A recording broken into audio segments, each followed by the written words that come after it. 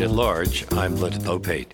Ever since Ronald Reagan labeled government a dangerous threat, privatization has touched every aspect of our lives, from water supplies and trash collection to the justice system and the military. We're told repeatedly that bureaucracies can't beat the private sector when it comes to quality and efficiency.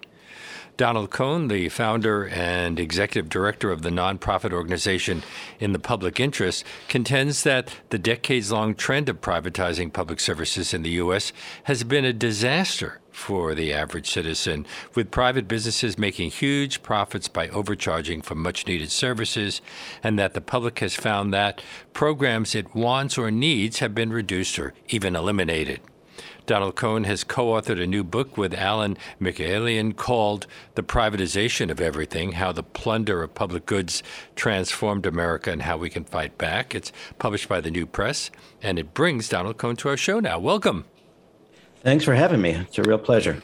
You open your book with a recent example of the limits of privatization. What was the approach to containing COVID-19 that Mike Pence announced in March 2020? Well, Mike Pence and his running mate, Donald Trump, decided at the beginning of COVID that the market should take care of responding and addressing COVID. And, basically what that translated to is states were on their own to try to figure out how to get, PPE, protective equipment, how to get COVID tests. That caused bidding wars and profiteering and price gouging. But really, in the end, it cost lives. It promised that Google would provide a nationwide triage website, and companies like CVS, Target, and Walmart would organize drive-through testing in their parking lots. Did those things actually happen? No, they did not happen. This was where we had a presidency that made claims that didn't always line up with the truth. No, they didn't happen. I mean, ultimately, CVSs and drugstores were able to do testing. Google didn't play a role at all. But really, what this was saying, someone else is going to take care of this. The market comes to your, will come to your rescue. And it as we well now know, that this was an incredible disaster. It helped to push the crisis forward, lose lives, and it's worth noting what ultimately, since it was clear that it was not working well, to say the least, that Operation Warp Speed was put together that began a level of government coordination for testing and a little bit for contract tracing, but not enough, that started to put us on the right track. Without government coordination, without government involvement, there was no way we could have gotten a handle on this. And it also led to states having to bid against each other for the necessary protective equipment. That's exactly right. Even your former governor, Cuomo, is, on TV every night saying, listen, this is nuts. We have to make sure we can get the stuff, and we don't want to be bidding against Oregon or California and paying more than we need to pay. Prices were going up for just the basics that we need to respond to what was clearly a public health crisis. So let's back up a bit. How would you define privatization? Is it simply the outsourcing of a good or service to a private company? No, it's not. We have a broader definition. So it's how I define it very specifically is private control over public goods. And by that, I mean the things that we need together, that we have to do together, like keep people healthy, like educate every child, like stuff, like deal with air pollution and climate change, with a whole set of things. And that the privatization that way comes about through different mechanisms. One is selling off a water system, or contracting with a private prison company to run the prison, or we can make a pretty long list there. But it also includes when public agencies don't have the resources because of tax cutting or other reasons to provide something that we know everybody needs and needs to be paid for. We need to make sure everybody can get it without regard for income. If we don't have those resources in our public institutions and government agencies, then people are left on their own in the market. I mean, childcare is a fully privatized public good. Every family needs it, but you're left as a parent in the market to try to figure out how to afford it. But doesn't it make sense for a city or a state to hire contractors to build a road, for example? Absolutely. No question about that. We should. But can those contractors be held accountable by public managers?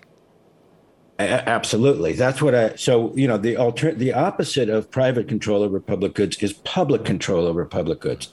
That does not mean that the public agencies do everything.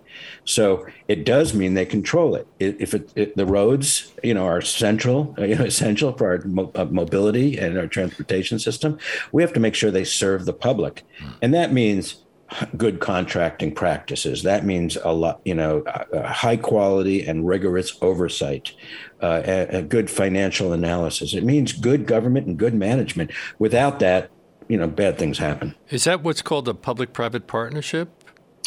In part. Because in those cases, who owns and controls the finished product, the public or the private? Well, that's right. Public-private partnerships is a broad term. And it, essentially, I'll answer it in a couple of ways. Every infrastructure project is because they're built by private interests, by private companies. But mostly what folks are talking about when they talk about P3s, I'll say for short, public-private partnerships, is when we use private investment capital instead of public municipal bonding and debt to pay for it, to pay for the construction of the asset. And then when we do that, we also then give them control of the asset for 40, 50, 60. There's a 99-year deal in Colorado. So essentially, we'll still technically own it, the public. We've given them control for decades where they get to decide lots of things that we ought to be able to decide. Are public goods limited to things the free market can't profit from? Absolutely not. There are people, economists and the economics textbooks that say, government's role is to step in when markets fail. Now, that gives control of the markets to determine what we get and who gets it and how much it costs. And we believe, and I believe, that we ought to be able to decide those things democratically, right? So we ought to be able to decide that every person in America should have health care regardless of income status or what have you, that every kid should be able to go to college. We can decide those things and should decide those things. The other thing I would say is the market, there are market things and there are public things. And I believe that there are simply things that are what I call are market inappropriate. It's the wrong tool to use to make sure everybody can get health care. Because, markets rely on people with, consumers with resources to buy their stuff. Well, in most countries, there's a national health service. We are one of the rarities among the major industrial nations. It's a crime. I mean, I was in Toronto fairly recently with friends, and I was asking about, do you have to co-pays or do you have to pay? They didn't even understand my questions. No, we just go to the doctor. There is no financial reason, economic reason, moral reason that you should get more health care if you have more money, less health care if you have less health care, and lower quality if you have less money. It's just a national crime. Something that all of us have to deal with on a regular basis, except I guess some of my more affluent listeners. I often hear people say that they want the government to be run like a business. Is there a flaw in their reasoning? Yes, but I think it's the wrong, I've heard that for decades. So I think we want governments to be managed well, right? It's really important. Tax money is limited. We need to be, this is the public trust that we are handing to public agencies to do things for all of us. So do we want high quality management? Yes. Might there be management techniques in private enterprise that we could steal and use? Yes. But to run it like a business means that we're going to say the people who use public services are our customers, right? And they, number one. Number two is they need to pay for what they consume or what the service they use. Now, we do have to pay for the services we use, but if you turn a public service, the payment of a basic public service from, paid through taxes and general revenues into a fee-based, then we're saying that's how a business would run and the profitable ones would succeed. But the problem is that when you turn a basic public service like water, which we do pay as a commodity, and other things, then you get inequality, you get people who can't afford it, and you sort of fail the basic public purpose of being able to provide the essentials for everybody equally. Well, when we're paying a toll, for example, at a tunnel or a bridge, aren't we doing something with government that we would also do with private enterprise? Yes, absolutely. It's just a question of how much, right? There's two questions there. One is how much. If a tunnel, you take, typically what would be done is you would secure public debt to build or, renovate, fix the tunnel, right? And that public debt's pretty cheap. Municipal debt, tax exempt municipal debt. If you did it for the private sector, you're paying, private capital is relatively expensive, 8%, 9%, 10%. Investors want real returns. So the first step there is we're paying more. The second question would be okay, well, we also have the need to make sure that people can get where they want to go. And you can, I don't know we don't have a lot of tolls in California, actually, but you could theoretically create a system of tolling that shares the burden a little bit more. In other words, you could keep the tolls down if you use some general tax money. And why would you want to keep the tolls down? It's because people who don't have a lot of money, who have less money and need to get to work, can afford them. And so you might be able to deal with the affordability crisis, affordability issues, and make payment, funding of these things a little bit more progressive. With the private sector, you can't. The private sector does one thing: they want to generate returns. It's real simple. Well, we have seen the costs of tolls go up and down, but up a lot recently in New Jersey, for example, where used to be pretty inexpensive to drive, but we have a whole system here in New York that involves paying the government for going across bridges or going through tunnels. Yeah, or going on certain highways. Well, a few years back, I drove across the Verrazano Bridge and was somewhat shocked at the cost of the toll. I'll say a couple things. One is the bottom line: we do have to pay for things. Right. That's it's sort of a basic fact, the things that we value, the things that we use. And then the only two questions is how we pay. Right.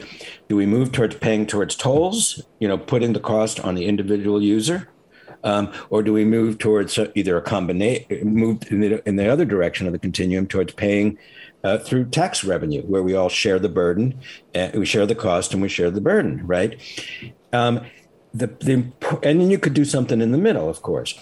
The important thing about paying through taxes versus paying, just user fees, is that it embeds in that idea, in that payment structure, the idea that it's in all of our interest for people to be able to move around, the region, for business to move, for people to go to work, for all that. It's in all of our interest, not just the person on, in their car going to work. We need everybody to be able to get places.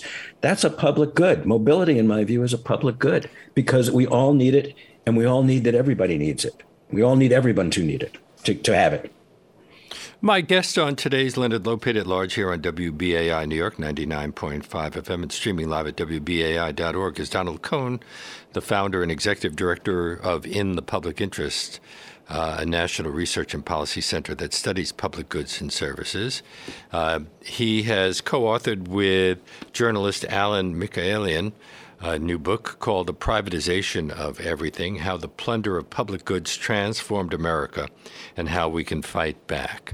You mentioned prisons. One of the sectors you highlight in this book is the prison system. How many prisoners are currently being held in private prisons? Well, there's state and there's federal. I don't know if I have the latest numbers, but, it was at the state level, I think it was actually nationally, it was about 10 to 13%, something like that. So not the majority. There are, I haven't looked in a couple of years about the exact numbers. What's interesting about, there's many things to talk about in terms of private prisons, but, one of the interesting things, though, is that they are, there's two huge, very large publicly traded private prison companies that own some prisons and operate them, and then operate others that they don't own.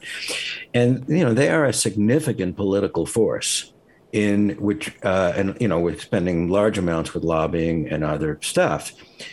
And it's and lobbying for things like punitive criminal justice policies. That's what the Corrections Corporation of America does quite effectively, doesn't it? Well, exactly. And I want to make the real clear point about this. So they're a company. What they do is they sell one thing in terms of the prisons, because they're also diversifying into other aspects of criminal justice. But in terms of prisons, they sell one thing: heads and beds.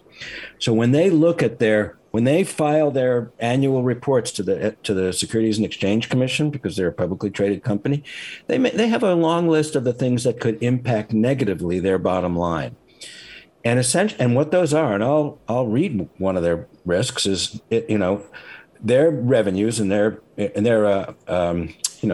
success could be quoting, could be adversely affected by changes in existing criminal or immigration laws, reduction in crime, decriminalization of drugs, change in immigration laws. So what that means is two things. One is, it's in their interest to keep heads in beds. It's in our interest to take heads out of beds, to reduce to reduce populations.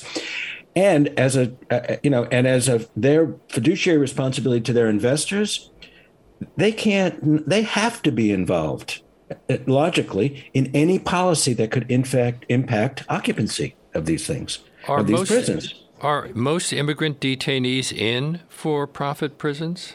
Yeah, they are. I can't recall the numbers, but there it's the majority. It's so how does it work? Aren't prisons labor-intensive operations? Can money be saved by cutting back on staff costs and training? Yes. In fact, for any private company that says they're going to be more efficient, what they can cut back on are the number of workers, the wages and benefits of workers, the equipment they use, the staffing ratios, which is also the number of workers, very few things. And so, yes, that's exactly what private prison companies do. They do, reduced wages and benefits, and sometimes pretty low. That translates to high turnover, more violent prisons, bad things that happen there. Another thing that happens is they can reduce ratios, inmate to corrections office ratios, which they do. There was a juvenile facility in Mississippi, I believe, that went from 1 to 12 to 1 to 60. Well, don't many prison contracts guarantee that the companies will get paid for every available bed, whether or not there are prisoners in those beds? Yeah, we did those are called occupancy guarantees? Yep. We call them occupancy guarantees, or we call them bed guarantees. That's just our name. And yes, so the contracts, and we got contracts from the majority of state-level private prison contracts a few years back. 2/3 of them had bed guarantees of 80, 90. Some had 100%. And what that means, it was real simple. It's in their interest to keep heads in beds, right? As I said, we have to pay them regardless. So let's say that occupancy went down, but we're still paying them. Okay, and they're safe. Those are resources that we could use for mental health, for for adult education, for all sorts of things. So, one is they use their political pressure to make sure their beds are filled, right? And they extract resources for profits, for very high executive compensation and other things. That could be used for important things. Our prison system in America is fundamentally the country's mental health system. So what happened when a company called Judicial Correction Services offered to run the probation services in Greenwood, Mississippi at no charge? Wasn't that a good thing? And no. Since the town wasn't paying for their services, who was? Well, there's only one place you could get that kind of money, and that is from the probationers. So they charge fees to this is a private probation officer supervising someone under probation. So they got to get paid. Where could they get paid? They can get paid for fees. So a monthly fee,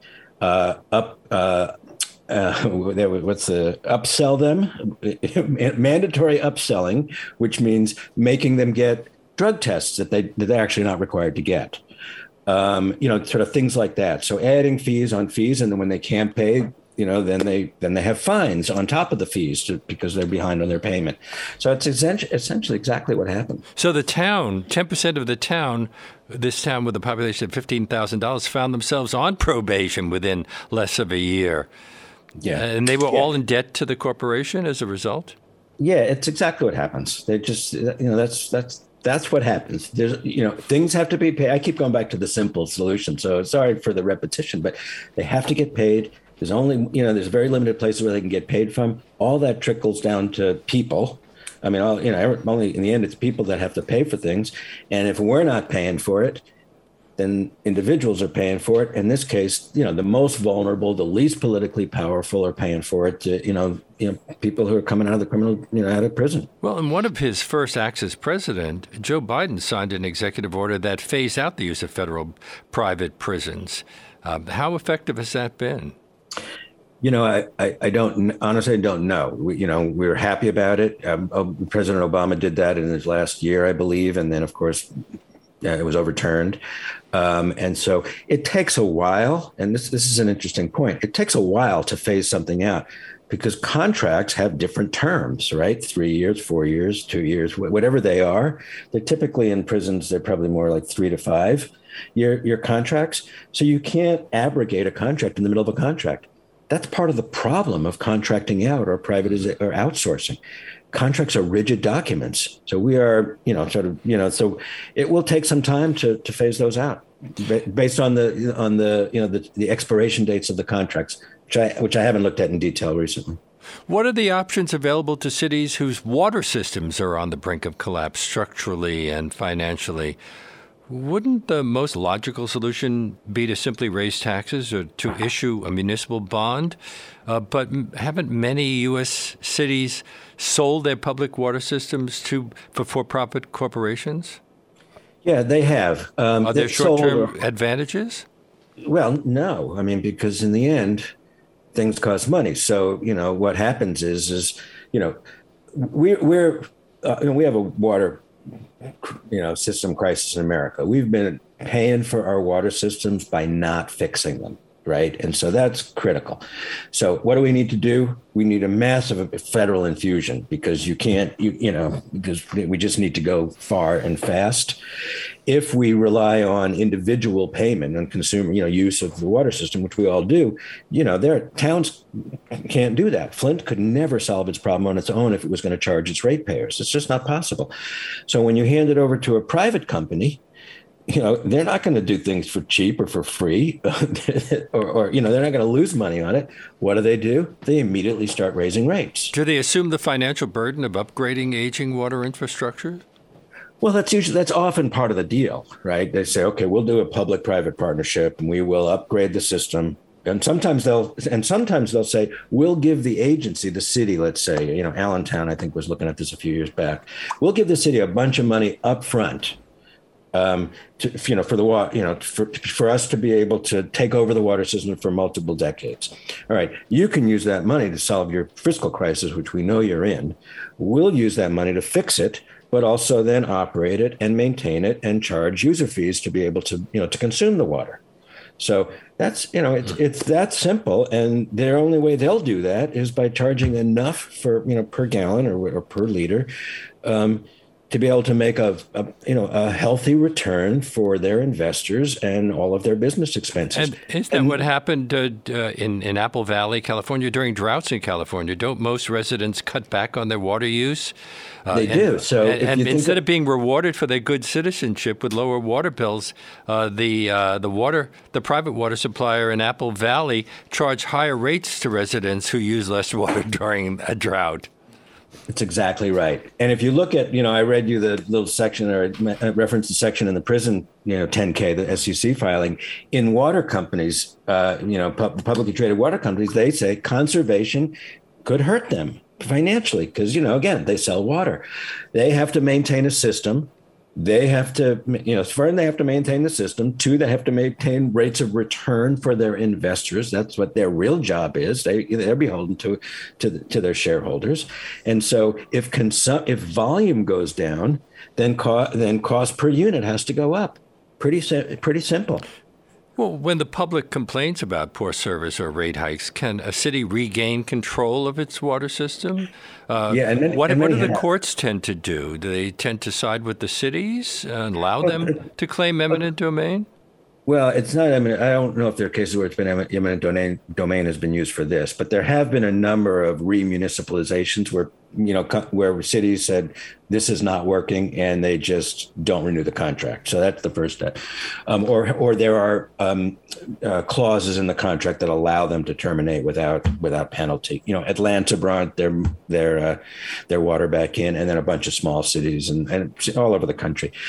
But there have been, but what does happen when the company resists, like happened in Montana, then the city or the municipality or the jurisdiction goes through years of litigation to try to get something back that's just theirs. It's another cost, right? We get contracts. Again, I'll repeat, contracts are rigid documents. There is so much contract litigation in America because of, failure to really anticipate anything that could happen in the future, vague, unclear, clauses that are subject to interpretation. And so when public goes into contract with private, there are many cases, there are litigation costs that come about. You write about the Indiana Toll Road. Wasn't it publicly financed and constructed during the 1950s? Mm-hmm. So wouldn't the state have considered raising the tolls to pay for repairs and improvements? Why instead did it lease the toll road in 2006 in exchange for the right to maintain, operate, and collect tolls? Well, I'd say there's a couple of reasons. One is ideological, right? There's a conservative effort that, that we want to privatize and outsource and, sell up as much as possible. And the governor of Indiana then was Mike Pence, wasn't he? Well, no, I think the first one it happened was Daniels, and then Pence came in a little bit later, if I think I have the calendar right. But Pence played a role in this, quite a negative role in the saga that was the Indiana Toll Road. But so often there's sort of an ideological predilection, number one. Number two is they believe, the decision makers, the governor in that case, believes that they are outsourcing the pain of increasing tolls from voters. They're not, but they believe that. So they go, okay, well, a private company, a private investor comes in and says, listen, no new taxes. We'll take this headache off your hand, and cheaper, better, faster, by the way. Right. So that sort of mix of things is why folks do it. Now it's selling snake oil, because in the end, you got to pay for the road. That's like no question. Yeah. But why do you want to give it, so a company, these are global corporations. Again, give the state up front a bunch of, a large amount of money. The state gets that money and thinks they can use it for other things. The companies, or the consortium it usually is, gets control of the road for decades. Now, they've based their pro formas and their, internal financial plans, the company, on certain traffic projections. Well, when the consortium raised tolls, something the state hadn't done, didn't truckers begin to just take other roads? And since those other side roads weren't designed to handle heavy truck traffic, wasn't the state forced to incur substantial maintenance costs? Well, yes, that's exactly my point. So that's exactly right. When rates go up, people look for other ways. So the traffic projections didn't pan out. So two things happened. Ultimately, that consortium went out of business, went bankrupt. But also the truckers, trying to save money, of course, they go to the side roads, which puts the burden of repair and maintenance on the side roads or the competing roads. But there's another point to right here, and I don't remember if it was specifically in this deal. There are in these public-private partnerships for major transportation projects, there are non-compete clauses, which prevent the public from doing too much upgrading of a competing road or transit system that would impact the revenues of the company. And getting back to Mike Pence, when the consortium that operated the toll road declared bankruptcy, he didn't return the road to the public. So who profited from his decision? Well, there's a mystery there, to be kind of candid. So he was able to do that. The contract allowed him, or the legislation allowed him to do that. He said no. He's an ideological conservative, private sector. Second is there were two counties, public agencies, said we'll put together a bid. We think this should be publicly controlled, and he rejected that. Then the next private consortium came in and actually offered more money, which is sort of totally bewildering. And I think we write about this in the book, is they offered more money for a road that went bankrupt for less money. Where do they think their money's going to come from? And, I assume it's going to, maybe they're going to add more concessions. Maybe they're going to figure out other investments nearby. I honestly don't know. But the tolls went way up, and that's going to go. And that's the basic fact: is the tolls will go up and up and up. You're listening to Leonard Lopate at Large on WBAI New York 99.5 FM and streaming live at WBAI.org.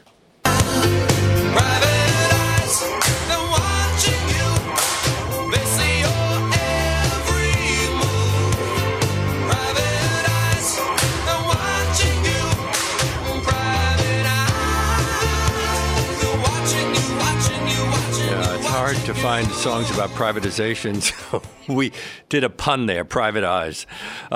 Before I get back to my conversation with Donald Cohn, I thought you should know that anyone who signs up with a one-time contribution of $75 or more to become a member of WBAI during today's show will receive a free copy of the book that we've been discussing, The Privatization of Everything, How the Plunder of Public Goods Transformed America and How We Can Fight Back, by Donald Cohn, the founder of In the Public Interest. But please allow 6 to 8 weeks for delivery. You can participate in this offer by going online to give2wbai.org or by calling 212-209-2950 during today's show. Again, that's give2wbai.org online or call 212-209-2950, 212-209-2950. And don't forget to make that $75 donation in the name of Leonard Lopate at Large. And thank you very much. Getting back to what we've been discussing, one particularly egregious example you write about took place in Chicago. Why did the city contract out 75 years of city parking revenue to private investors? Well, this is this is the worst deal of the century, but illustrative in many ways for every other deal. So in 2009. Remember that was financially a terrible time for all of us and for cities, bleeding red ink. On a Friday, Mayor Daley at the time announced a proposal from a consortium, again, Morgan Stanley, a sovereign wealth fund from the Middle East, and a national parking company. And they said, we'll give the city $1.1 billion today up front in exchange for the city's 36,000 parking meters for 75 years. Vote on Tuesday. So there's very little scrutiny of the deal. They did. Here's what became true after the fact, and after there was some analysis and understanding of what the fine print of the contract. First thing, financially incredibly stupid to borrow on your 75 years of future parking meter revenues, because who knows if we'll be driving. Even if that was the only option out of a long list of horrible options, they sold $1 billion too cheaply. They got taken by Wall Street. But that's not the most important. The most important is now for the duration of the contract, so now for the remaining 60 some odd years, if the city wants to take any number of actions that eliminate spots, such as bus rapid transit, to get more people in buses, or bike lanes, or closing off an entire street for a street mall and change land use patterns, or even just, one spot. Street fair. For a street fair for the weekend, any one of these things. They have to buy the spots back at the full value of the spot for the for the life cycle of this of the contract. It's expensive, so so that means city responsibilities such as transit, land use, housing, climate, their role in climate, in solving climate change, any number of fundamental municipal responsibilities. The elected representatives, the mayor and city council's hands are tied. And what I say, That's the worst part of privatization is the assault on democracy, our ability to make decisions about what we need and to be able to change, and to respond to changing circumstances. Well, the deal was finalized, as you say, by then Mayor Daley in 2008. Has anyone tried to reverse the deal, or is this something that could be decided by the courts? No, the deal's a deal. Mayor Emanuel did renegotiate the deal, but essentially all they did was, I think, eliminated if I may get this wrong, they extended parking hours, paid parking hours into the evening, later into the evening, and they removed parking hours for Sunday so people could go to church. It was close to something like that. But other than that, a deal's a deal. There's nothing illegal about this deal.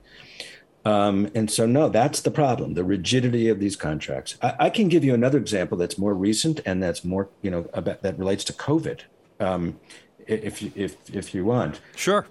Universities are now starting to do public-private partnerships for their dorms, right? Have a private company or consortium, even build new dorms, upgrade them, manage them, upgrade them, all the above.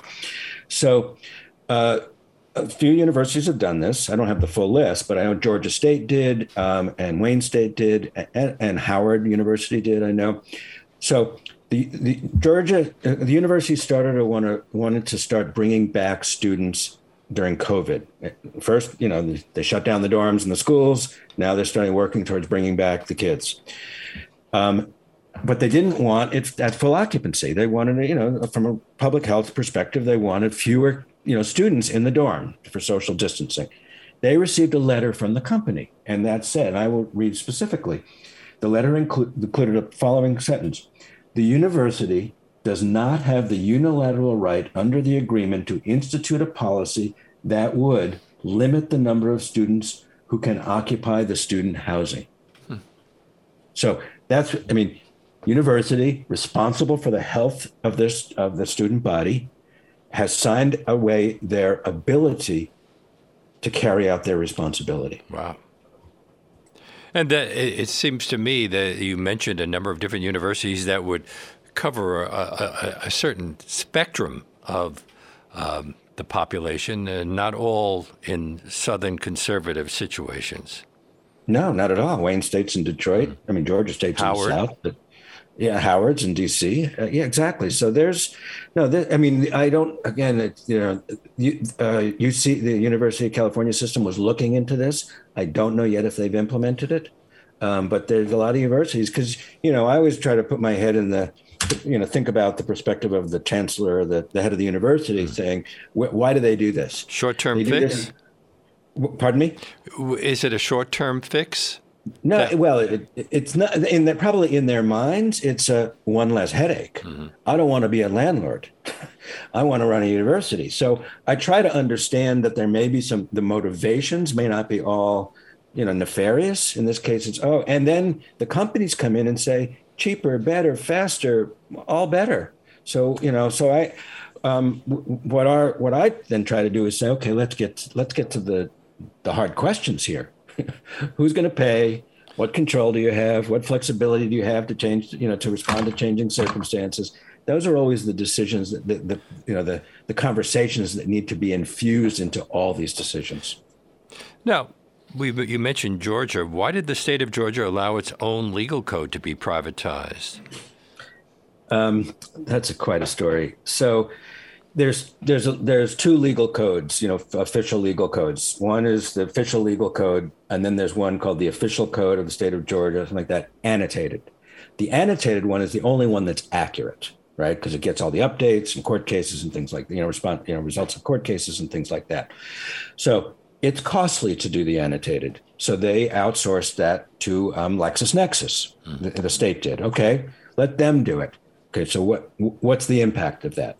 Two things, two important things. One is that what we all should believe should be free. Anybody should be able to look up what law is. That seems just logical in a democracy.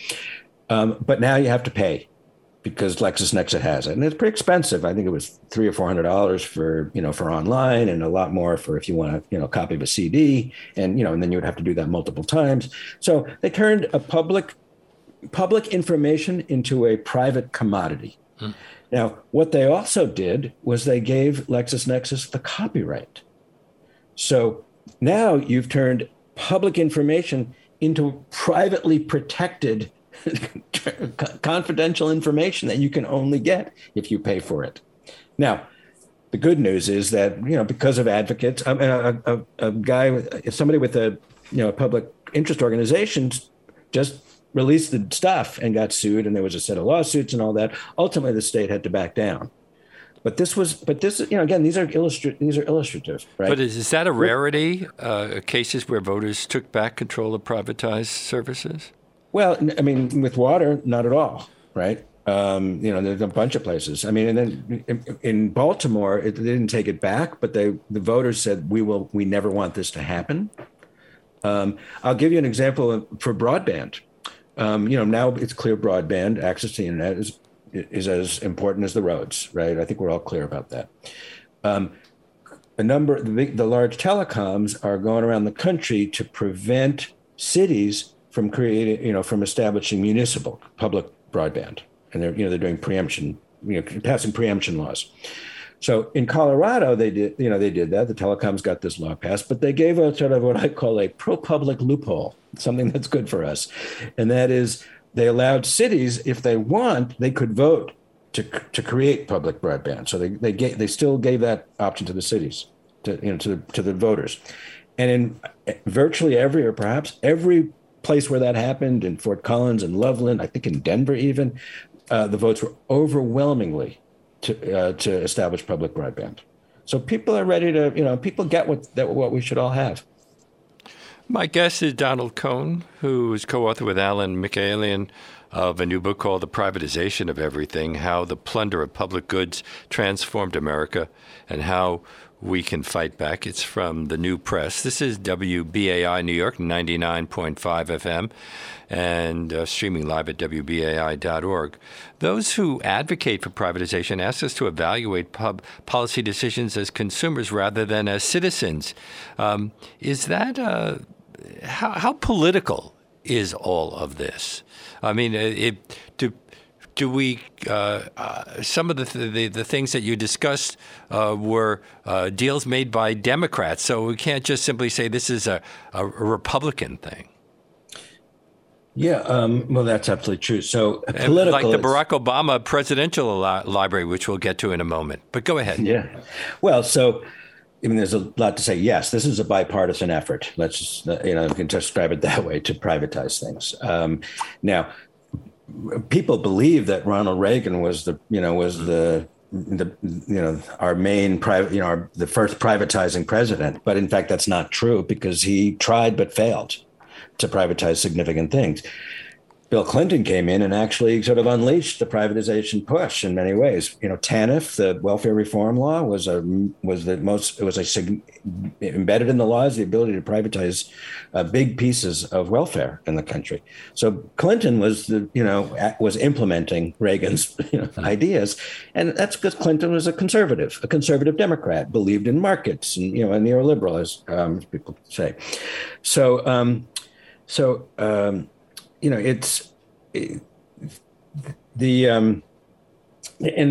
to today, the infrastructure bill I was just looking at before. Now, these are all negotiated, right, because of the thin margins. The infrastructure bill that President Biden signed has some incentives to privatize infrastructure and do deals like the parking meter. Now, hopefully they'll be better. Like in Chicago, hopefully there'll be better deals.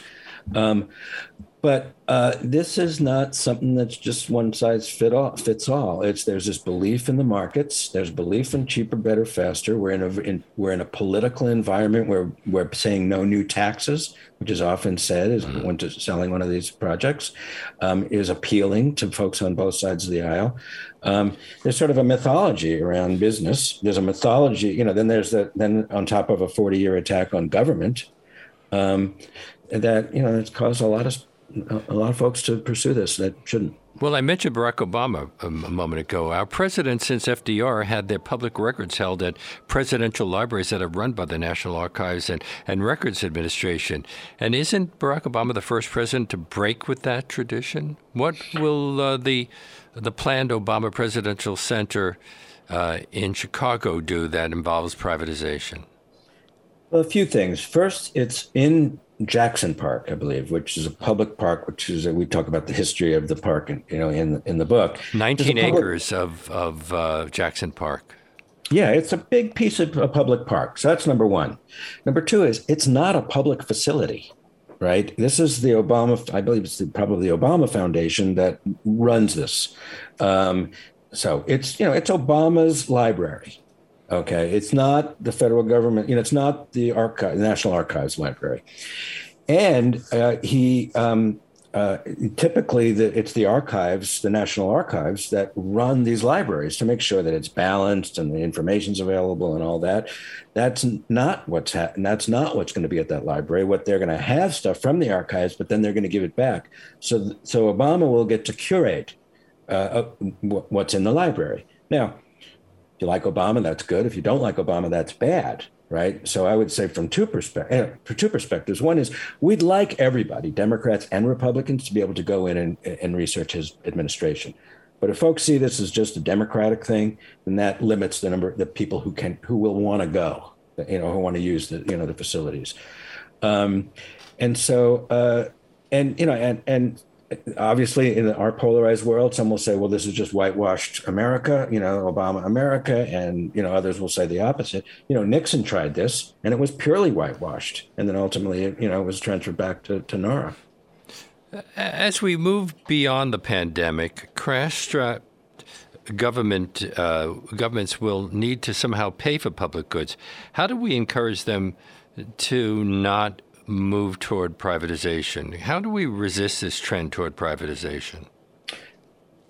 Well, I think should we? Well, I wrote a book that pretty much says we should. Yes, we should. Now, again, it doesn't mean. Everything's got public and private in it. Let's just be clear. This is like private builds the road. This is privatization.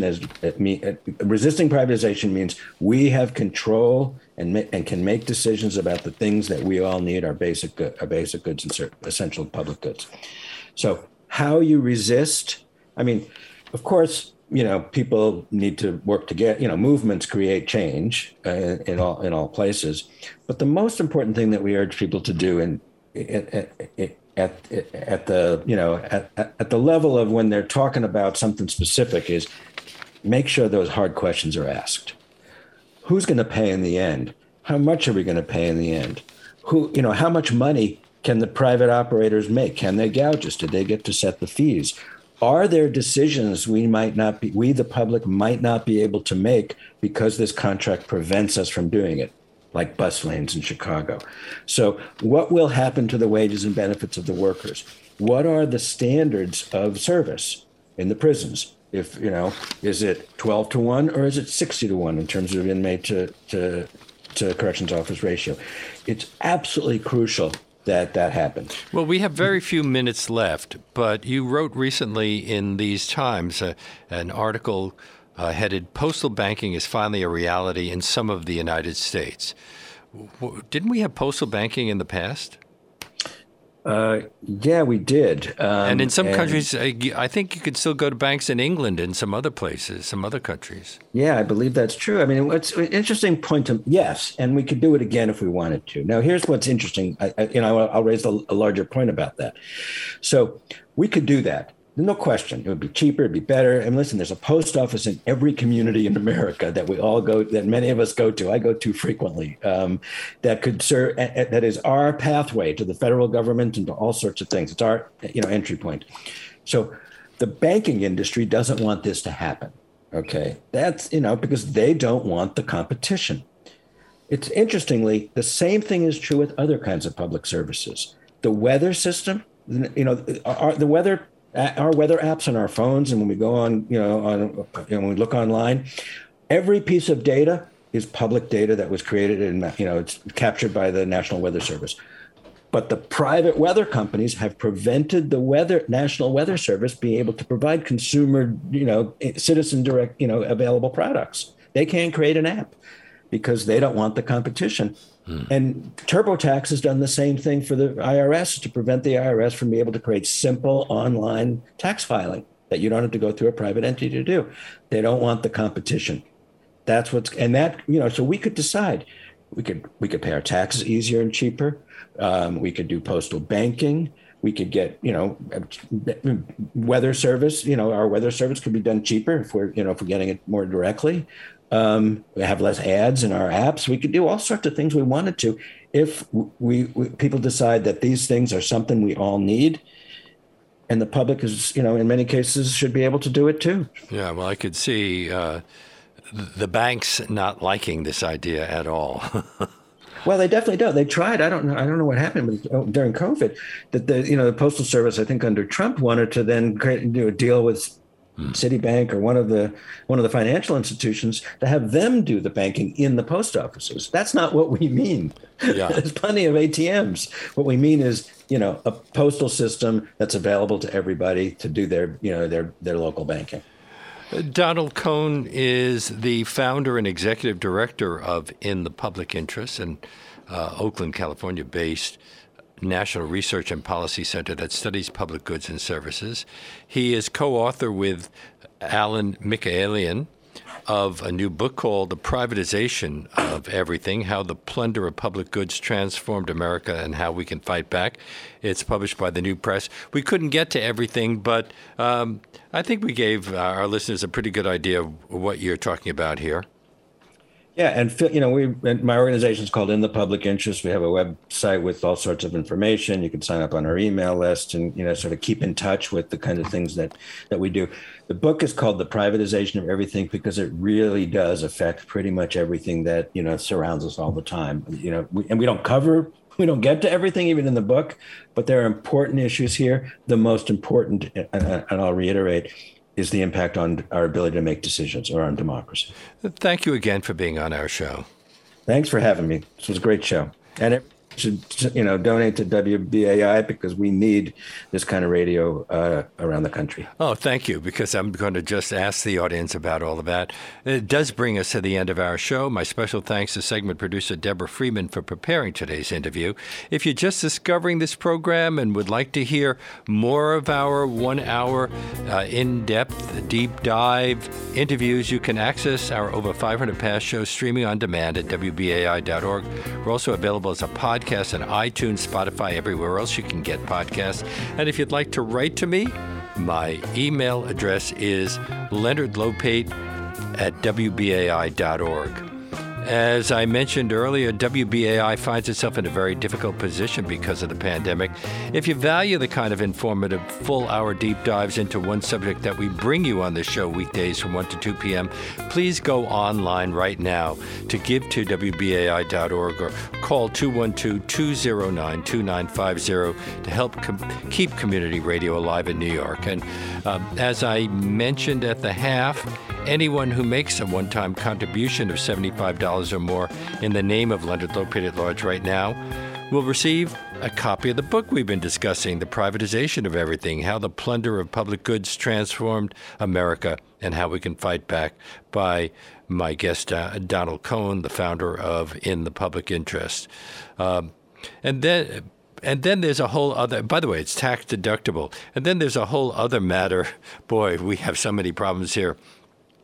We are asking you to help us pay for our tower rent. We're kind of behind in our payments there. And if we don't have the tower, we really are not going to be on the air. So we hope that you will call that number again, 212-209-2950, and make a tax-deductible contribution of any amount to help us catch up and plan for the future.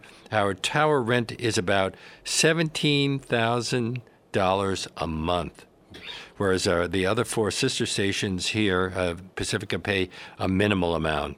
So we're stuck here in New York. Meanwhile,